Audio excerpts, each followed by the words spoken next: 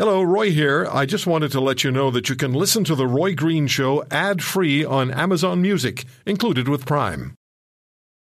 This episode is brought to you by Visit Williamsburg. In Williamsburg, Virginia, there's never too much of a good thing. Whether you're a foodie, a golfer, a history buff, a shopaholic, an outdoor enthusiast, or a thrill seeker, you'll find what you came for here and more. So ask yourself, what is it you want? Discover Williamsburg and plan your trip at visitwilliamsburg.com. Time for us to speak to our good friend Tom Korski, executive editor of Blacklock's Reporter at Minding Ottawa on Twitter. You have a lot on the Emergencies Act. I'm surprised. There's no end to it, really. There's no end to it. By the way, may I start with something that's totally irrelevant, means nothing to anybody. And that is, I sometimes get asked, what do you people talk about when you're not on the air? So I was plumbing the depths of our intellectual discourse that takes place on both sides of the glass.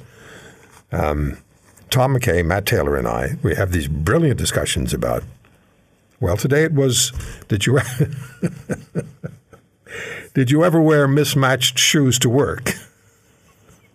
So while the country's talking about the Emergencies Act, Tom, we're off the air talking about mismatched shoes to work.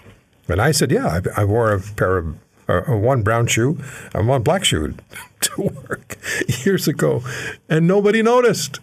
It went undiscovered the entire day. So that's the discourse. Are you impressed, Tom? You're climbing a ladder, though, of profundity that I can only dream of. We talk about the weather, and also I'm from Manitoba, so we are economical with our language. So you would say, pretty cold today, and your coworker would say, it is cold. And that would pretty much be it for the rest of the morning. Right, so. Well, it's like male discourse. Men, when we talk to each other, right? One guy calls another guy. Here's how it goes. Hi, how are you? Good. You? Good. Want to play golf? Yep. It's completely gratuitous to discuss feelings. I'm with you 100%. But when we get out on the golf course, every shot needs to be described in minute detail to the person who'd rather just have that good you conversation. Anyway, I don't know why I threw that in there. Maybe just as a little comic relief. So, Mr. Korski, what is it about this this commission, this investigation, this inquiry into the invoking of the Emergencies Act by Mr. Trudeau, which particularly strikes a chord with you? A couple of things. One is, my opinion, I was here at the time, Roy, if that was justification for the Emergencies Act, in my opinion, my 2 cents, Roy, anything is. This was a local disruption. This was not a national crisis. Cabinet has not come anywhere near justifying its claim that there was a national emergency. You cannot find a constitutional lawyer who will support the Department of Justice's claim. But there was something else.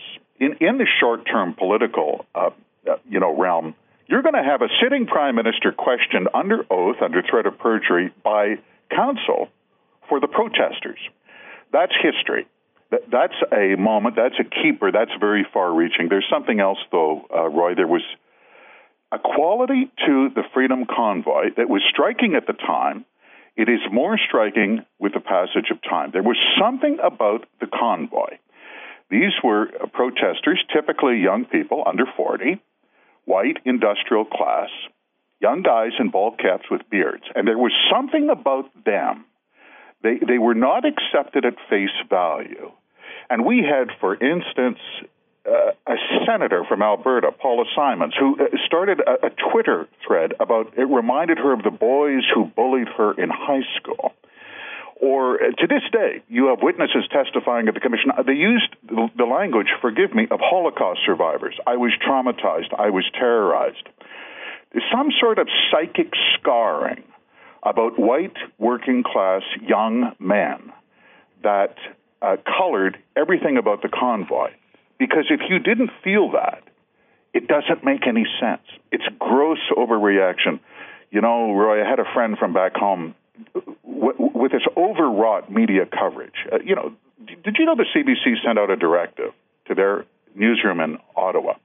No one leaves the building without a security guard on assignment. Can you believe that? I had a friend call and say, what is going on in Ottawa? I said, you will see nothing at the convoy that you don't see bond spieling. That means a little bit of drinking, maybe a little bit of bylaw infractions. That was it. There was something about that convoy, though, Roy. It got under the skin of officialdom in Ottawa like nobody's business. So I remember, I'm old enough to remember the War Measures Act. And I was in, how old was I? I was in my late teens, early 20s, when the War Measures Act was brought forward by Pierre Trudeau.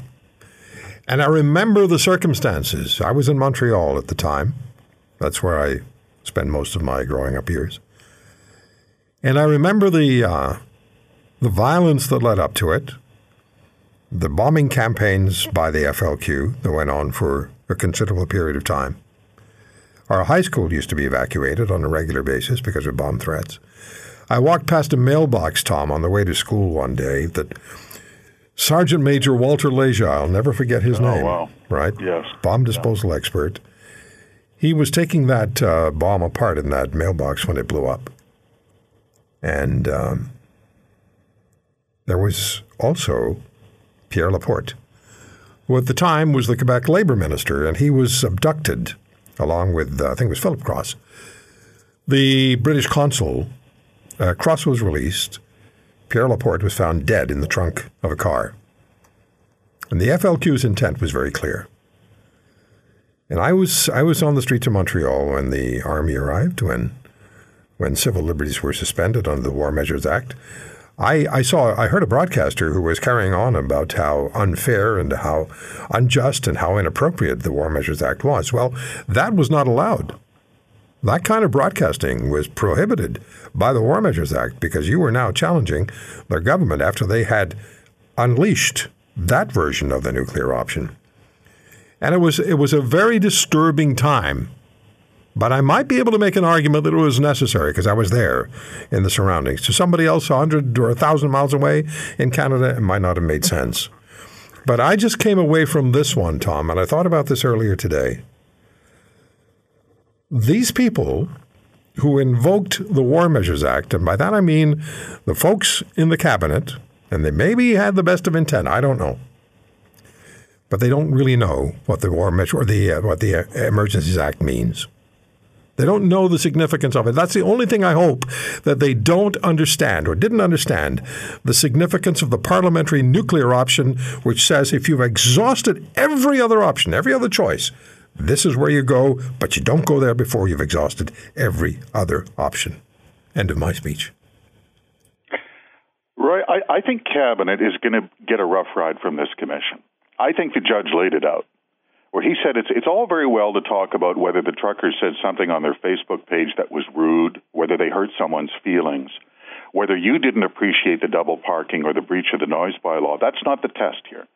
The test is, does Cabinet have justification? The onus is on Cabinet.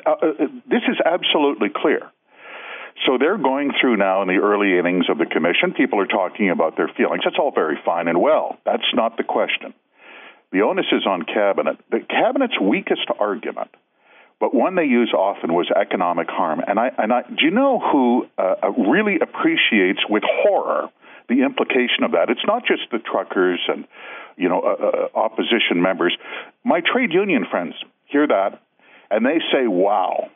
If you normalize this, that means every time there's a First Nations protest on the Via Rail line, every time there's a strike at the mill, every time Greenpeace shuts down a pipeline, you can have a future cabinet invoke the Emergencies Act on the basis of economic harm. It's horrifying, but that's what Cabinet did. I think they'll pay. Yeah. A couple of things I want to talk to you about. They don't have to do with the Emergencies Act, Tom, but let me just mention two cabinet ministers' names because you have posted about both of them. One is Chrystia Freeland. The other is Marco Mendicino. Please. Minister Freeland, in justifying this extraordinary bank freeze against political protesters, had pointed to very dramatic economic losses. $1/3 of $1 billion a day. That's money. And was asked often, many times, including testimony in parliamentary committee, what were the figures? What did this protest actually cost us? Oh, I have figures in my head, she said, quote unquote. We see the footnote for the figure of $1/3 of $1 billion a day was a Transport Department internal memo that said that is the worst case scenario involving a national shutdown of factories, mines, and mills due to prolonged closure of major border crossings like the Windsor-Detroit Ambassador Bridge, which, by the way, never happened. That was there was no ripple effect of that. That ended in 6 days, and the Transport Department estimated actual losses at the Ambassador Bridge closure were only about $45 million a day because, guess what, shippers found there were other bridges they could cross into America, Queenston, Fort Erie, Sarnia, Ontario. Cabinet made it up. Different problem for Minister Mendicino, Public Safety Minister. There's records that suggest he backdated documents to help fool a federal judge, mislead a federal judge in an ordinary commercial dispute, a trademark dispute with a plaintiff in federal court. And there are numerous, we see through access to information records suggesting that it was important to Crown lawyers and the minister at the time of immigration, Mendicino, that a certain act of Parliament, the Colleges Act, be proclaimed in force. Problem, it wasn't. So they made it up. And Mendicino issued a fake news release. This is the definition of fake news. He issued a fake news release saying that act is in force. And Privy Council Office put up a fake website notice saying the act was in force. The whole purpose of that was to mislead a federal judge. So we're starting to get to the bottom of the barrel when Cabinet talks about misinformation and truth. It starts to get really complicated, Roy. Yes, it does. So I can't let you go without really talking about the RCMP tip sheet for Commissioner Lucki when testifying at the committee. Smile and pause. Avoid acronyms. And beware of MPs' tricks. And they do. They have tricks. They will ask rapid-fire questions, wrote staff. Be prepared for that. If they start shouting back and forth, if it starts getting a little hot, be completely neutral, including your facial appearance. Always be, I'm quoting, polite, respectful, use neutral tone of voice. Keep your answers brief and factual. Well, that last part, that's an argument. Use plain language. Avoid acronyms. It went on and on, Roy, for 5 pages. You say, what could you possibly cover? But how difficult could it be? But there we are. That's the RCMP in 2022. 5-page tip sheet, not on how to catch industrial espionage or saboteurs, not on countering terror financing, a 5-page tip sheet on how to answer your MP's questions in parliamentary committee. For the commissioner of the RCMP, who should be able to handle this sort of thing without 5 pages of tips. That's right. Yeah. If you do not, that's a political job, right? She's a politician. Nice outfit, though. So, nice blue and white outfit. She should have been in uniform. That's the first thing. So, this story. Air Canada couldn't count to 10. Small Claims Court judge rules in ordering the airline to pay $775 for garbling arithmetic at a BC couple's expense. We're not happy until you're unhappy. Air Canada. Everyone's got an Air Canada story. Oh, yeah. One. Oh, yeah. Couple in Vancouver, flying home from Los Angeles. Mrs. had tested positive for COVID, fully vaccinated, no symptoms, 10 days before. Arrive at the wicket. Air Canada agents declined boarding, refused boarding, because they miscounted the days. They say, no, you have to fly tomorrow. Hilariously, the mister of the couple, unfortunately for the airline, a retired lawyer, said he actually drew a diagram with graph of arithmetic of how to count calendar days. He got $775 in damages, Roy. Rome wasn't built in a day. So many years ago, I wrote or participated in the writing of a spoof commercial for Air Canada. It never got outside the radio station studio. In only this little part of it will now. And it ended with these words, "Yes, tomorrow, when you get up at the crack of noon, stay where you are. Let Air Canada go."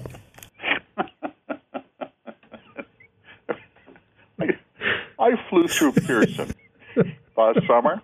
Yeah. Honestly, it was like flying through Zaire. It was just dreadful. I understand that was at the heyday when they were only a third of flights were on time. Yeah, everyone. 38 million Canadians. Literally everyone has an Air Canada star. Yeah, we do. If you want to hear more, subscribe to The Roy Green Show on Apple Podcasts, Google Podcasts, Spotify, Stitcher, or wherever you find your favorites. And if you like what you hear, leave us a review and tell a friend. I'm Roy Green. Have a great weekend.